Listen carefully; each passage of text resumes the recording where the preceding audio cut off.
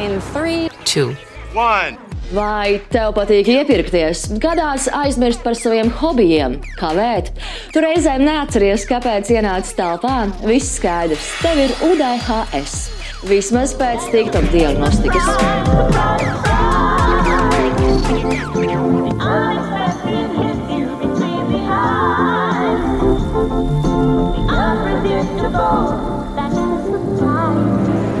Runājam. Oops, got your mental illness. You give that back. That was a gift from my mother. Var šķist, ka tikai tagad parādās tādas slimības kā depresija, UDHS un citas, jo par tām beidzot runā. Citējot Twitteri, jā, depresija ir mūsdienu slimība. Agrāk tikai kaimiņos dzīvoja Janka, kurš tāds jocīgs, Pēterim sievai jumta aizbrauca, Ainai vīrs neskapēc nošāvās. Bet visi bija kā normāli cilvēki, nevis kā tagad. Laumaņu lugās un pat dēļu skapī parādās tādas tēmas kā alkoholisms, fiziskā vardarbība un depresija. Turklāt ir muļķīgi izlikties, ka karš, izsūtīšana un padomju varas apstākļi nav atstājuši savas sekas paudžu paudzēs.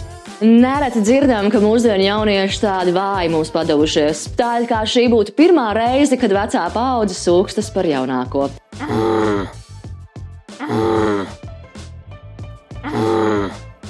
Jā, patiesi, arvien vairāk mileniāļu un Z-paudzes pārstāvju ir ieguvuši garīga rakstura diagnozes un par tām runā.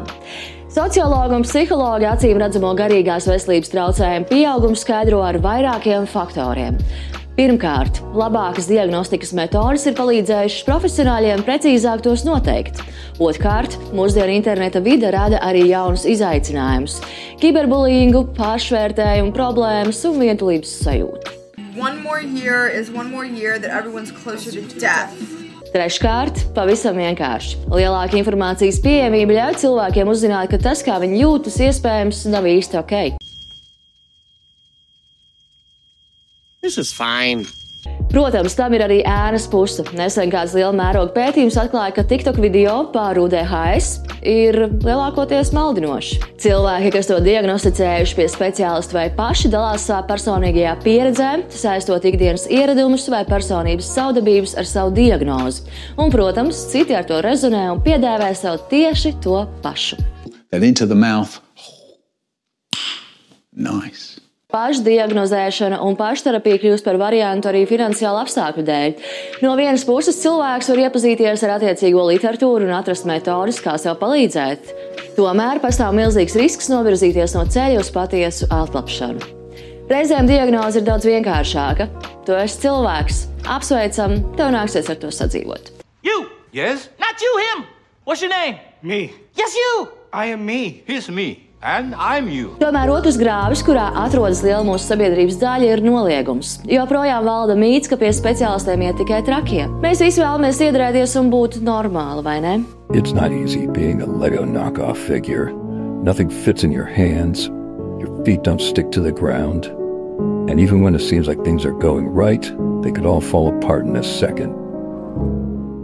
Turklāt sociālie tīkli joprojām pārsvarā rāda tikai dzīves skaisto pusi, kurā vīrieši neraud un jaunās māmiņas pēc dzemdībām laimīgas aprūpē mazuli. Stīgma par un ap mentālo veselību neļauj meklēt palīdzību. Jā, mums visiem var būt skumjas un tā nevienmēr ir depresija. Tomēr reizēm profesionāļu saturs internetā var būt izšķirošs, lai tu saprastu, ka mēnešiem ilga apātija nav vienkārši latviešu dzīves ziņa. Baibiņām un Kristīnēm jāatpazīst, ka viņas ir toksiskās attiecībās.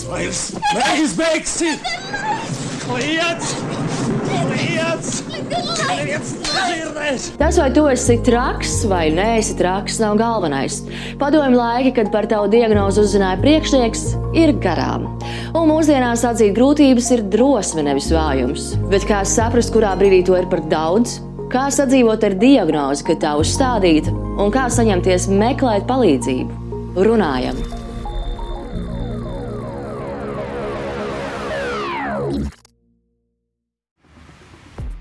Pusauģu psihoterapijas speciāliste Romija Krēziņa un arī superbingo vadītājs TV personība un 4 meitu tētis Armands Simsons. Mēs vēlamies izmantot arī to, ka tu esi šeit ar visām savām zināšanām, un tas cilvēks, kas tur mācījies, un tādēļ vēlējos tev pavisam īsi lūgt paskaidrot. Psihologs, psihoterapeits, psihoterapijas speciālists un psihiatrs, vai var kaut kādas, var teikt, kaut kādas atšķirības šiem visiem ir, vai cilvēks vienkārši grib pie šī? Tad šeit droši vien es gribētu sadalīt tādās divās daļās. Klīniskais psihologs vai psihologs, tur arī juridiskais un tā tālāk, un psihiatrs. Psihiatrs ir ārstniecības persona, kas diagnosticē dažādus traucējumus, psihiskās veselības grūtības, viņš izraksta zāles un strādā, strādā ar šo te biopsihosociālo modeli, lai saprastu, kādas gan tur terapijas būtu labākās, gan medikamentozās, nemedikamentozās vai cita veida atbalsta pasākumu un tā tālāk. Tā kā tas ir ārsts, pie kura tu ej, tu esi viņu uzraudzībā, īpaši, ja tev ir jālieto medikamenti, tad tas ir tā kā īpaši svarīgi. Arī pie kaut kādām tādām nopietnām grūtībām. Klīniskais psihologs savukārt būtu tas cilvēks, kurš no vienas puses viņš nodarbojas ar klīnisko konsultēšanu, tā būtu tāda aprunāšanās par grūtībām, saprašana, kādas tad ir tavas problēmas, kā viņām varētu palīdzēt un tā tālāk. Un tad otra daļa psihologam ir psihodiagnostika, izpētes un atzinuma rakstīšana. Tātad mums ir plus-mínus psiholoģijas studijās, mēs mācāmies saprast to, kas ir, kā izmantot psiholoģijas zinātni uz cilvēku. Tā kā, ko mēs esam iemācījušies zinātnē, un tad mēs to pielietojam uz cilvēku, vai viņu izmērot, izpētot un tā tālāk, vai arī viņam, piemēram, piemērojot kaut kādas tehnikas vai stratēģijas vai kaut kādus citus terapijas veidus. Savukārt, viss, kas ir saistīts ar psihoterapiju, kur nāk psihoterapija, šeit jau mēs runājam par valodu, kādā cilvēks runā. Un mēs katrs runājam atšķirīgās valodās, tāpēc katrai psihoterapijai viņām ir dažādi nosaukumi. Tātad mums ir psihoanalīze, kur izgudroja Freids, vai ne? Tā kā mums būtu, piemēram, dialektiski behaviorālā terapija, mums būtu behaviorisms, behaviorālās terapijas, mums ir kognitīva behaviorālā terapija, mums ir psihoorganiskā analīze, mums ir eksistenciālā terapija, mums ir ļoti daudz terapijas veidi, un tie visi iekrīt apakšā zem psihoterapijas. Un viņi, katrs no tiem atšķirās ar to, kāda tā ir valoda, kādā valodā viņi runā un kas ir tam cilvēkam piemērotākais. Lūk, un tad ārsts psihoterapeits savukārt, viņa tā specialitāte, viņam ir ārsta specialitāte plus psihoterapija, tātad viņš ir iemācījies kādu konkrētu valodu. Latvijā tā visbiežāk būtu psihodinamiskā valoda, ja psihodinamiskā terapija. Viņš runā psihodinamiskās terapijas valodā ar ārsta zināšanām. Tas nozīmē, ka viņš var izrakstīt zāles un nodarboties ar terapiju, runājot šajā psihodinamiskajā valodā. Savukārt psihoterapijas speciālisti, tie varētu būt, tā ir savā ziņā varbūt nereglamentēta vai mazāk reglamentēta profesija, kur cilvēks, kuram ir iegūta tātad adekvāta vai atbilstoša pamatizglītība, piemācās klāt kādu psihoterapijas veidu. Manā gadījumā es esmu mācījusies dialektiski behaviorālo terapiju gan no Amerikas Linhanas institūtā, gan arī šobrīd Britu salu DBT institūtā. Un attiecīgi es runāju šajā dialektiski behaviorālās terapijas valodā, un tad mana pamatizglītība tad būtu šis klīniskais psihologs, tad, kad es to pabeigšu. Ļoti sarežģīti. Tas ir sarežģīti un tas ir daudz, un tādēļ arī šeit ir Armands, cilvēks, kurš publiskajā telpā runājas par savu psihiskās veselības stāstu. Lūdzu, īsumā pastāst, kāds bija tavs ceļš?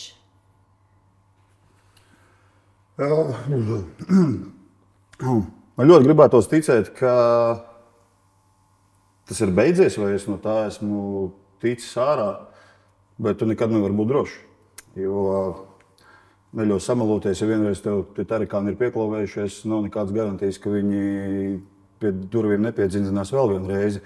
Bet šobrīd tavu stāstu klausoties, protams, ka tad, kad tas notiek ar tevi, tu nesaproti, kas ar tevi notiek. Reāli, tu esi pazaudējies visās 4 debesu pusēs un arī gan augšā, gan apakšā. Tā kā ir pilnīgākā pazaudēšanās. Ir neziņa, ir bailes, ir kauns un, teiksim, es tur esmu bijis, varbūt šobrīd skatītājiem, klausītājiem ir diezgan dīvaini saprast, par ko es runāju. Un te bez nekādiem pārmetumiem tie, kas tur nav bijuši, jo tāpēc, ka jūs to nesaprotat. Un jums Dieva dēļ nekad to negribētu novēlēt, lai jūs saprastu.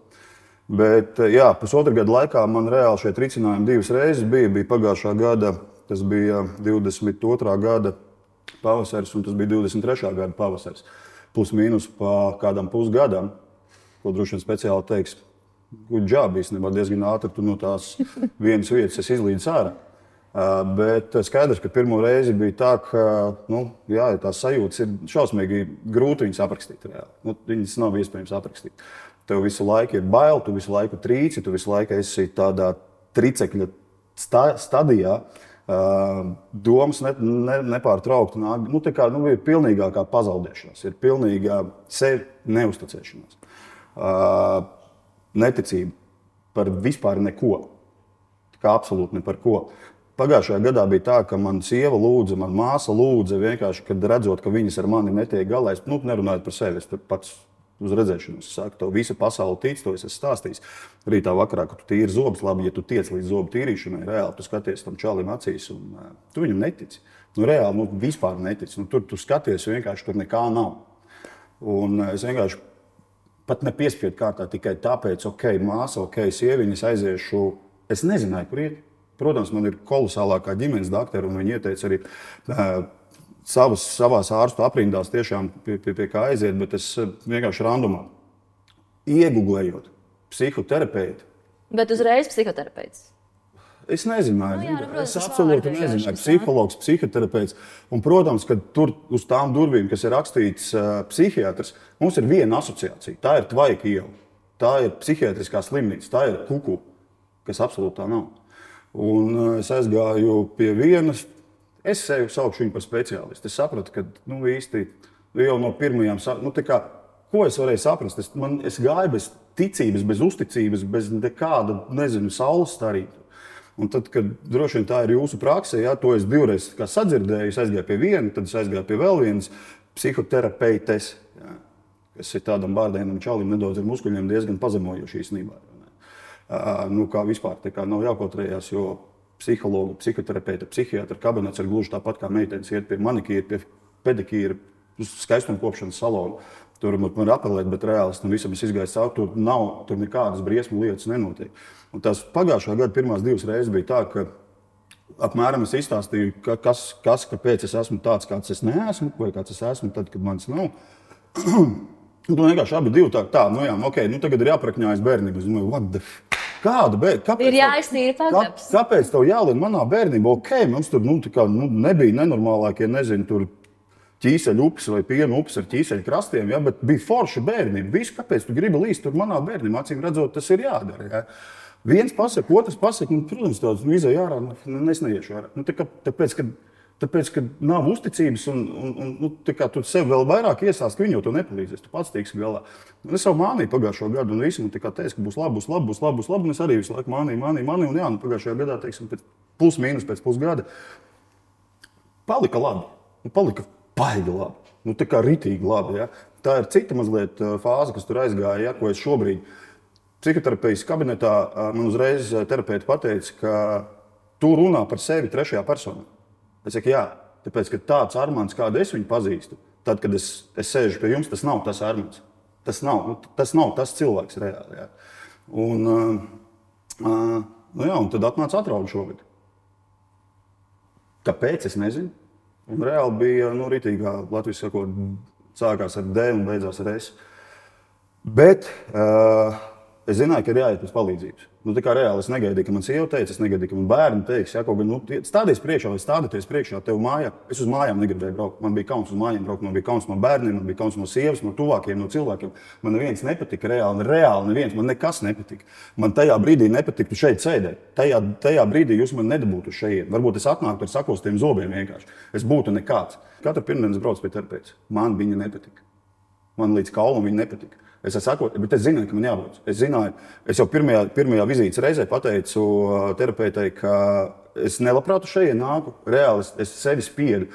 Latvijas sakot, es ņēmu sev aiz riekstiem un vilku uz turī. Goda vārds. Bet es zināju, ka man agrāk vai vēlāk atkal bija ticība, kad es tikšu no tās pakaļas ārā, ja? No visas tās neziņas. Tāpēc, ka ir šausmīgi grūti salikt tā paplašinātā teikumā, izstāstīt, ko jūt cilvēks, ka viņš ir tur. Es saku, droši vien, ka man ir depresija. Es nezinu, es esmu izlasījies, ko nedarīt. Loģiski, ka lielākais ārsts ir Google, aiziet. man ir sajūta tāda, uzstādīšu tādu diagnozi, uzstādīšu tādu diagnozi. Jā, bet reāli, es sāku šī gada jūnijā lietot antidepresantus, kas nav nekas traks. Tas nenozīmē, ka es esmu kaut kāds nepieskaitāms. Reāli es domāju, ka lielākajā daļā, es zinu, ka liela daļa sēž uz antidepresantiem vai uz kaut kādiem nervu nomierinošajiem dabīgiem līdzekļiem. Nu, lūk, un es gāju, un tad man bija tā, ka tā. Izskatās, ka jums ir depresija, jums ir dziļa depresija. Ok, fine, to es atradu Googlā, to es zinu. Un tagad vajadzētu izvēlēties, kādā terapijā mēs iesim. Mēs iesim dinamiskajā terapijā vai mēs iesim behaviorālajā, ja es pareizi izrunāju, terapijā. Es pie sevi saku, tu pieduries. Nu, tā kā es esmu atnācis pie jums, tas nav aiziet baltmaizi vai rupmaizi nopirkt. Dinamiskā būs nedaudz ātrāk, varbūt ātrāks rezultāts nebūs. Man jau tā ir slikti, man reāli ir slikti. Tur cilvēks nav, viņš ir tur flaberis, viņš ir izkusis. Nevar būt pārliecināts, bet es ticu, ka pēc kāda laika es jums piezvanīšu vai uzrakstīšu, jo tagad es jums neticu. Tā kā nevis neticu, bet es nejūtu nekādu palīdzību. Bet es nevaru būt pārliecināts, bet man ļoti gribētos ticēt un cerēt, ka pēc laika es jums piezvanīšu vai uzrakstīšu un pateikšu paldies. Tāpēc, ka 100 punktu, kad jūs man palīdzat šobrīd, man to neapzinoties. 100 punktu. Un tas bija arī tajā pirmajā bedres laikā. Un redzi, tu runā par, un te man arī vēl joprojām nav skaidrība, es nezinu, varbūt, ka tagad dzirdot un varbūt, ka kādu tiešām iedrošinot, kurš jūtas ne tā, kā jājūtas ikdienā, aiziet pie speciālistiem. Nu, reāli Dieva dēļ aiziet pie speciālistiem. Lai izrakstītu spēcīgākas zāles, tagad nākamais jums ir vajadzīgs psihiatrs. Iedomājies, kā, tu nevari iedomāties reāli, tāpēc, ka mums psihiatrs liekas, ka tas ir nenormālākais briesmonis ar kaut kādiem, nezinu, nažiem pirkstu vietā vai valsīm, ka mēs uzburam vai... Es gribētu tomēr teikt to, ka tā ir atšķirība paudzēs, kā mēs uzturam psihiatru un kā mēs uzturam psihisko veselību. Šobrīd, tad, kad ir labi, un tas arī ir ritīgi jāņem vērā, vismaz sevis to saku, un to es arī daru, mēs rūpējamies par savu fizisko veselību, it īpaši tad, kad ir 1. janvārs un mēs bikīni formu līdz vasarai ātri atguļ.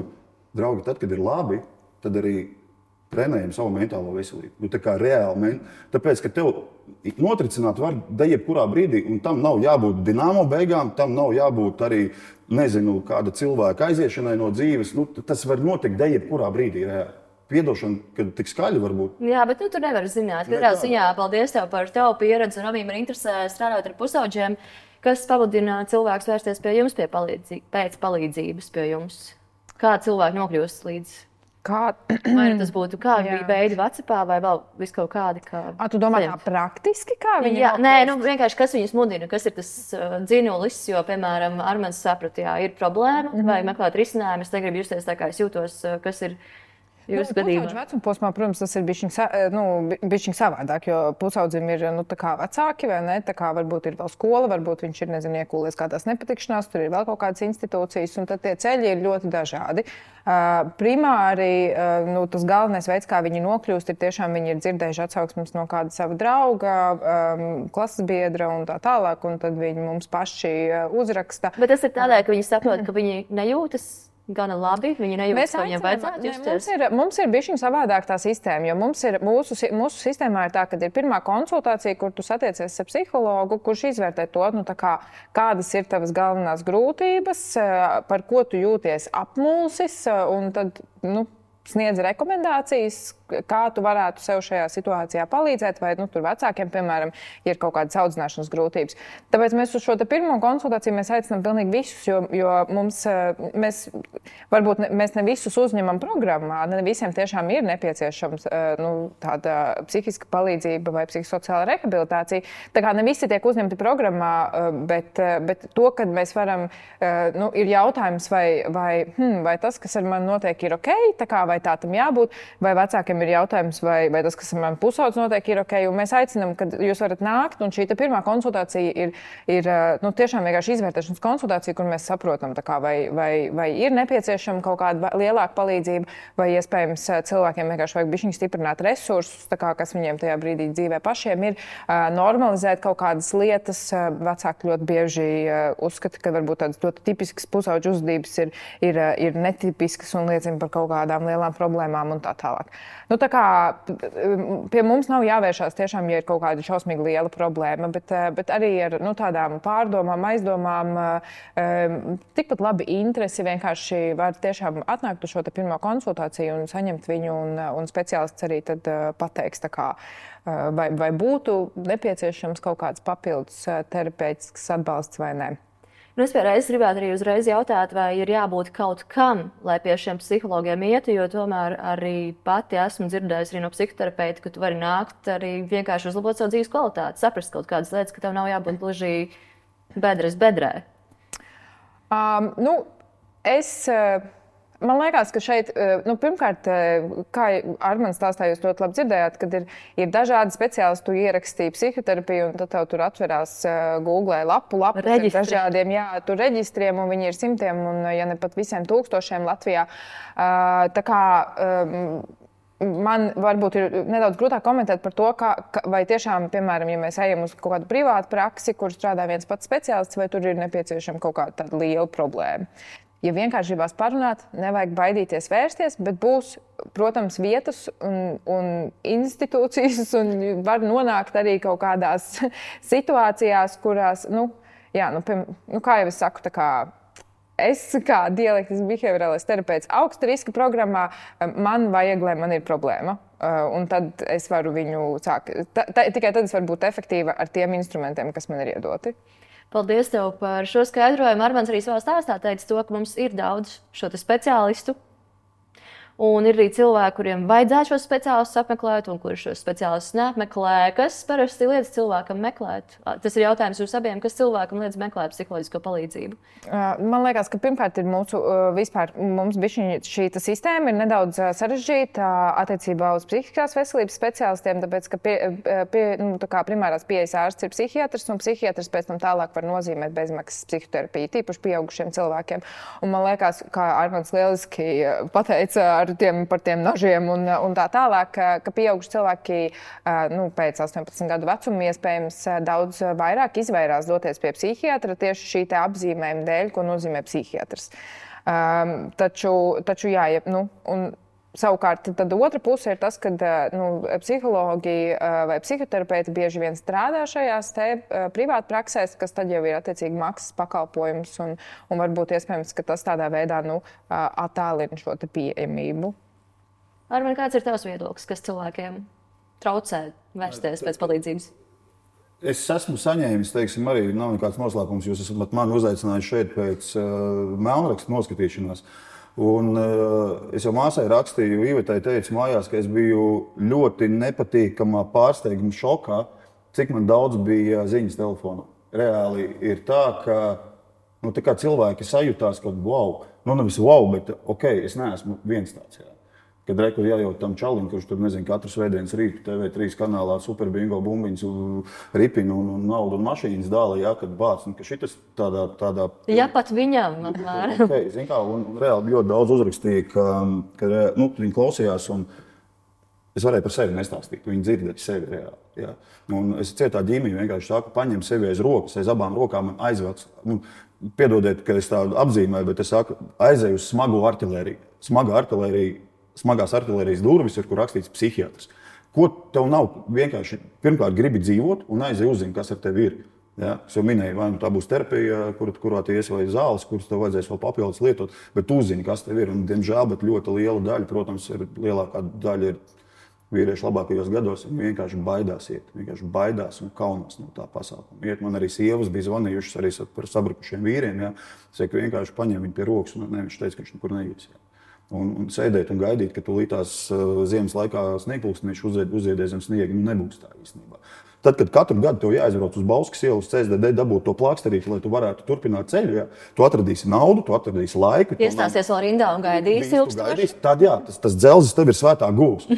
Man kaut kas zops sāp, es nezinu, tur vienalga duru sānā, vai tev liekas, ka tev šobrīd mentāli nav nekas pārējais. Vai iedzer pretsāpes zālītes? Iedzer ibumetīnu un viss pārējais. Iedzers ūdens glāzi. Protams, ka mēs nevaram tagad, mācīt dzīvot, vai tikai vienīgi Es teiktu, ka drīzāk aicināt un iedrošināt cilvēkus tomēr paskatīties uz savām kaut kādām sajūtām un saprast, kas ir un kas nav. Bet runājot par diagnozēm, kā ar tām diagnozēm sadzīvot. Un atceroties, runājot par psihiatru, tomēr būtu svarīgi cilvēkiem ir atcerēties, ka nē, mēs nedzīvojam padomu laikos, tu netiec ielikts uzskaitē, un neviens tev pēc tam neizsaka un nesaka, tu biji psihiatrā kabinetā vai psihoterapeitā vai jebkur citur. Bet par diagnozēm, jā, kā cilvēkam sadzīvot ar to, vai palīdz tas, ka šī diagnoze ir zināma, jo tomēr mēs zinām, interneta laikmets. Tu saņem diagnozi, tev pasaka kaut kādus, varbūt, tos numuriņus, un kā bija tie apzīmējumi receptē, tu ieraugi kādas numurīs, kas tev nav teikti, F kaut kas, un tad tu meklē Googlē, un tad tu lasi, un tad tu domā, vai ir ok, ka mēs zinām, un varbūt kāda ir šī speciālista atbildība izskaidrot mums, lai nav tā, ka mēs ejam salasāmies un pēc tam izdomājam vēl papildus. Pirmkārt, droši vien jāsaka, ka es per se, tā kā ar diagnozēm, es arī diagnozes neuzstādu. Es tikai apkopoju dažādus simptomus, kas pēc tam, man liekas, ir fantastisks tandēms, kur ir psihiatrs kopā ar psihologu. Psihologs tātad veic šo te simptomu apkopošanu un izpēti un tā tālāk. Un tad komandā ar psihiatru, manuprāt, tur veidojās tāda lieliska sadarbība, lai palīdzētu. Jautājums par šīm diagnozēm. Es ar pieaugušiem nestrādāju, tāpēc man varbūt ir grūtāk tā kā runāt no pieredzes attiecībā uz pieaugušajiem, bet klausoties Armandā, man liekas, ka mums tomēr tā sabiedrība, un arī pazīstot dažus pieaugušos savā dzīvē, kaut kā ir sadalījusies tādās divās daļās, kur ir viena daļa ir šie pusauģi un jaunieši, kuri ir ļoti izglītoti dažādos tiktokos un Instagramos un vēl uz kaut kur, un viņi ir salasījušies, un viņi, piemēram, pielaiko dažādas diagnozes sev, tā kā tad tur trešdien man ir autisms, piekdien man ir UDHS, tā kā nākamajā nedēļā man jau ir bipolārie traucējumi, un tad, kad tu saproti, ka bipolārie nāk ar kaut kādām psihotiskām mānijām, tad tu, nē, bipolārie man nepatīk, tā kā atgriezīšos pie kaut kāda autisma, ko bieži vien tā kā miksē ar bipolāriem. Tā kā tas ir viens tas flanks, un otrs tas flanks, manuprāt, ir šie pieaugušie cilvēki, kuri šīs diagnozes dažkārt uztver varbūt ļoti smagi, kuriem ir ļoti grūti varbūt dzirdēt un grūti arī pieņemt, un ja tu nevari pieņemt, tad tu attiecīgi nevari arī lietot tās zāles. Piemēram, tiem pašiem pieminētajiem bipolāriem traucējumiem, viņiem viena no galvenajām terapijas metodēm, arī psihoterapijas metodēm, ir īstenībā pieturēšanās pie tās zāļu lietošanas. Jo tad, kad tev nāk šīs mānijas epizodes, tu vienkārši kaut kur pilnībā pazūdi. Un tu aizmirsti iedzert, tu viņas nelieto, tu viņas pazaudē, tev viņas nav svarīgas, tev liekas, ka tu varēsi pievarēt visu pasauli un tā tālāk un tās zāles. Un tā ir patiesībā, tā būtu tā psihoterapija viena no galvenajām funkcijām, kur mēs mācam tam cilvēkam, kā pamanīt tās situācijas, kā strādāt ar sevi un tā tālāk, lai viņš spētu, piemēram, lietot šīs zāles un lai viņš tik ļoti nesvārstītos, vai ne?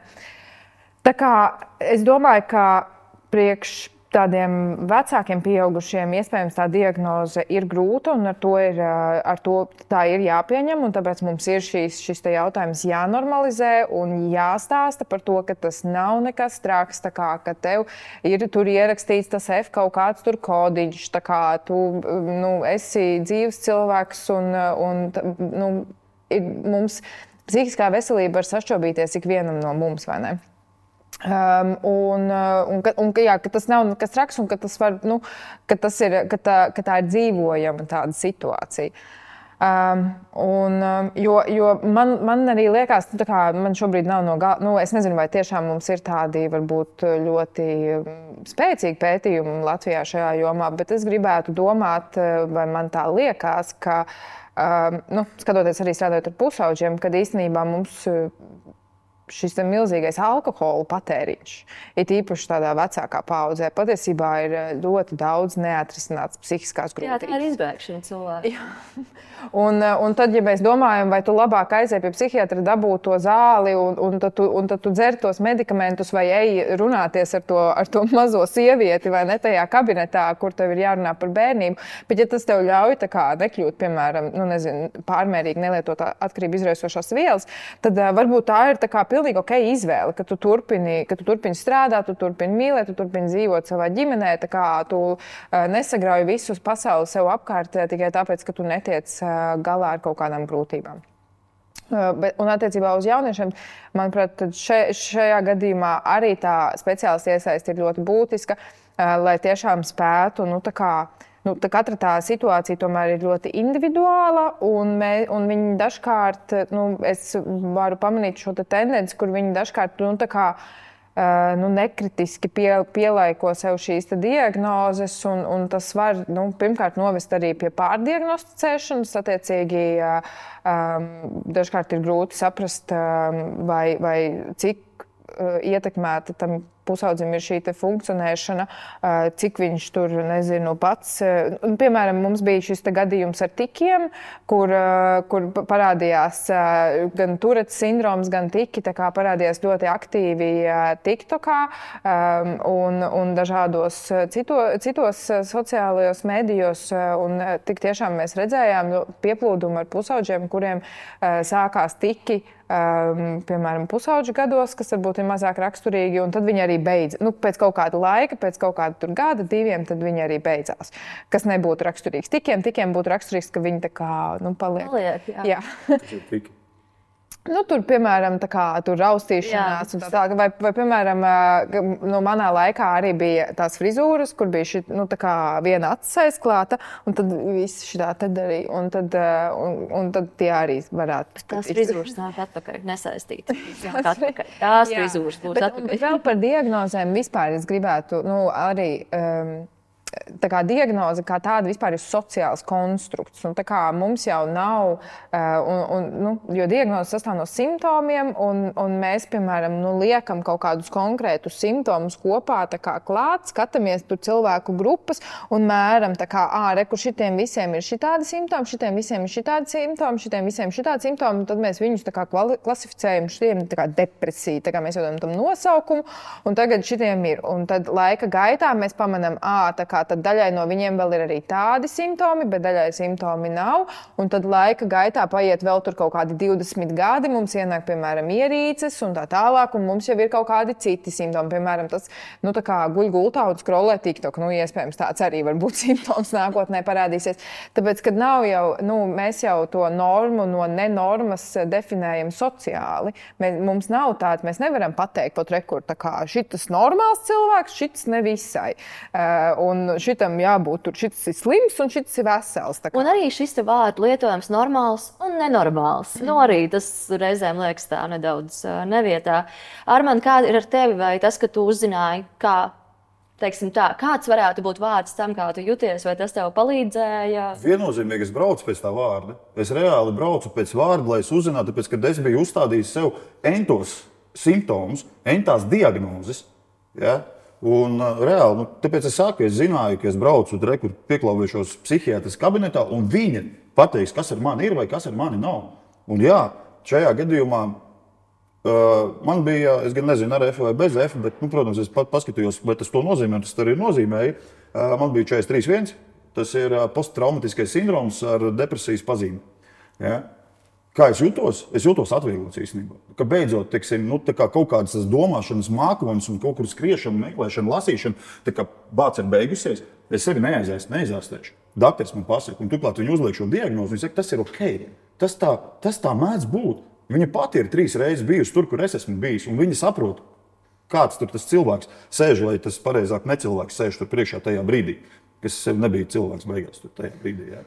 Un tas nav nekas tāds ārkārtējs. Protams, ka, šobrīd joprojām, diemžēl, bet joprojām ir tā, ka sabiedrības kaut kāds utopisks pieņēmums, ka cilvēks ar mentālās veselības diagnozi ir slims cilvēks. Tas ir tieši tas, ko es tev gribēju jautāt. Tā ir slimība, es atzīstu. Un es par to nekaunos reāli. Es biju mentāli slims. Varbūt, ka joprojām esmu. Šobrīd es esmu uz atvesļošanās posmu. Bet tā sabiedrība, piedod, es arī to es savus ādas izjūtu, ja? Ka novēršās mazliet, ja? Tāpēc, ka tā sajūta ir tāda, bāc, tas ir lipīgi. Tas ir reāli, tas Covid ir lipīgs, tas tavs 43.1 un tad tava depresija reāli ir lipīga. Ja? Jā, es arī esmu šo dzirdējis no līdz cilvēkiem. Es atceros, kad es strādāju vēl radio, man bija kolēģis, kurš reizē ētrā izklausījās bēdīgāks, un tad bija cilvēki, kas bija redzējuši, kas runāja par trauksmu, panikas laikmēm, un viņš saņēma īziņu ar jautājumu, vai es esmu viņu aplipinājusi. Tas atkal lielai sabiedrības daļai tas liekas hi-hi-ha-ha. Diemžēl tas tā nav. Arī to es tagad šajā jau atvesaļošanās posmā esmu uz sevi izjutis, bez nekāda nosodījuma, bez nekādiem pārmetumiem. Vienkārši tāpēc es saku, tie mani līdzcilvēki, kolēģi, draugi, paziņas, kuri ir redzējuši kaut ko, kuri ir izlasījuši kādu portālu, malaču portālu, jūs esat vienkārši. Es tā kā ļaunu prātu neturu, par to ir jārunā, par to ir daudz jārunā. Bet davai, ka uz to netaisam naudu. Es, teiksim, ļoti daudzos portālos redzēju virsrakstus, par kur es nevienu vārdu nebiju teicis. Un kur paliek ētika, cilvēciskā ētika? Un galvenais, ka tas ir zvanu attālums, lai es visus sazvanītu. Man nebija tas jādara. Es, protams, ka gribēju uzrocīt rokas, paņemt AK-47 un iet pa mutu kādam dot. Bet īsti nē. Tāpēc, ka kāds vairāk to izlas. Un protams, ka kaut kāda piemēra, kad arī kādā saviesīgā pasākumā atnāk čoms no seniem laikiem. Kas tad tev tur bija? Depresija kaut kāda, ko tu tur nevarēji savāpties? No vienas puses, varētu uz viņu dusmoties, bet es saprotu, tāpēc, ka depresija ir bābu izdomāta slimība. Reāli kaut kas tam līdz, tāpēc, ka piedošana pa žargonu, ka vecinēm parasti depresija, viņi piedod, netiek galā. Es negribu tā kā lūgt, bet es neesmu lipīgs. Reāli tas, kas man ir bijis, tās ir mentālās iesnes, tas ir mentālais klepus, tā ir mentālā slimība. Mēs zinām, kā ārstēt fizisko klepu, kad mums, puņķi tek, vai kakls sāp, vai ir klepus. Mēs dodamies pie doktora, viņš mums uzstāda diagnozi, tev ir tur, bronhīts, vai tev ir angīna, vai tas liekas very much, tas tā kā pilnīgi saprotams ir. Bet no mentālās pasaules absolūti neko neešķirās. Un man bija, kad es braucu pie doktora, uzzināt, fine, tas man ir. Ņemam aiz rokas un tagad ejam šo ārstēšanās ceļu. Turpināju lietot tos pašus antidepresantus un vienā brīdī vienkārši, viss ir labi. Un man nostrādāja tas, ka es saņēmu to zaļo zīmolu, kā es viņu saucu, ko es saņemu katru gadu Olimpiskajā vienībā, es no doktora saņēmu to, varbūt ne ļoti zaļo, bet tādu blāvi zaļo, Bet tomēr ir interesanti arī šī cilvēku un līdzcilvēku attieksme, kamēr, piemēram, tuvinieki ir saprotoši, tad, runāja par kaut kādām darba iespējām, kaut kādām tādām lietām, tomēr, līdzīgi kā Armands, es arī agrāk ļoti priecājos par to, kas varēja citiem palīdzēt saprast no savas perspektīvas, stāstot par to, kas notiek un kādas ir tās sajūtas, vai aicināt cilvēkus rūpēties par savu psihisko veselību. Bet ir kaut kādi gadījumi, kad tas atspēlējās, un tad ir tāda sajūta, ka varbūt nevajag, un varbūt mums vajag slēpt, tāpēc, ka tomēr ir cilvēks jāuzrakstīs, tu esi lipīgs, neizliecies, ka tu esi psihiski ar kaut kādu, tur kaut kāda problēma šajā brīdī, neizliecies, ka tev ir grūti tas, vai, kaut vai neizliecies, ka tu neesi izdedzis. Un tā ir tāda kā cīņa, ka tu gribi informēt sabiedrību kaut vai ar tiem dzeltenajiem virsrakstiem, kur cilvēks kur principā pikanti, Armandam ir tas un tas, bet tāpat laikā tā reakcija pretī ir citādāk. Un tomēr iespējams kāds šādu rakstu izlasa, kāds uzskatās kādu no video. Cik bīstam varētu būt šī cilvēku pašdiagnosticēšanās, šī mēģinājumi nevis iet pie speciālista, bet tīri Google, TikTok video, YouTube ieteikumi un kaut kādi, pajautājot Twitterī, ko man darīt, jūtos domāts. Pirmkārt, tas palīdz runāt par to, un tas palīdz cilvēkiem labāk izprast kaut kādas lietas, kas ar viņiem notiek. Tā kā arī Armands stāstā lieliski atspogļojās, kur ir šī viņš ir bijis pie speciālista, viņš saņēmis diagnozi, tagad viņš ir piesakojis Instagramā doktorei Džūlijai, vai ne, kur stāsta par kaut kādām lietām par viņu diagnozi, kas ir viņam konkrēti specifiski piemērotas un aktuāls un izskaidrojošs. Un viņam paskaidro kaut kādas lietas, viņš saprot labāk. Bet ir šis jo viņš pirms tam bijis pie ārsta, kurš ir sapratis viņa īsto dzīves situāciju.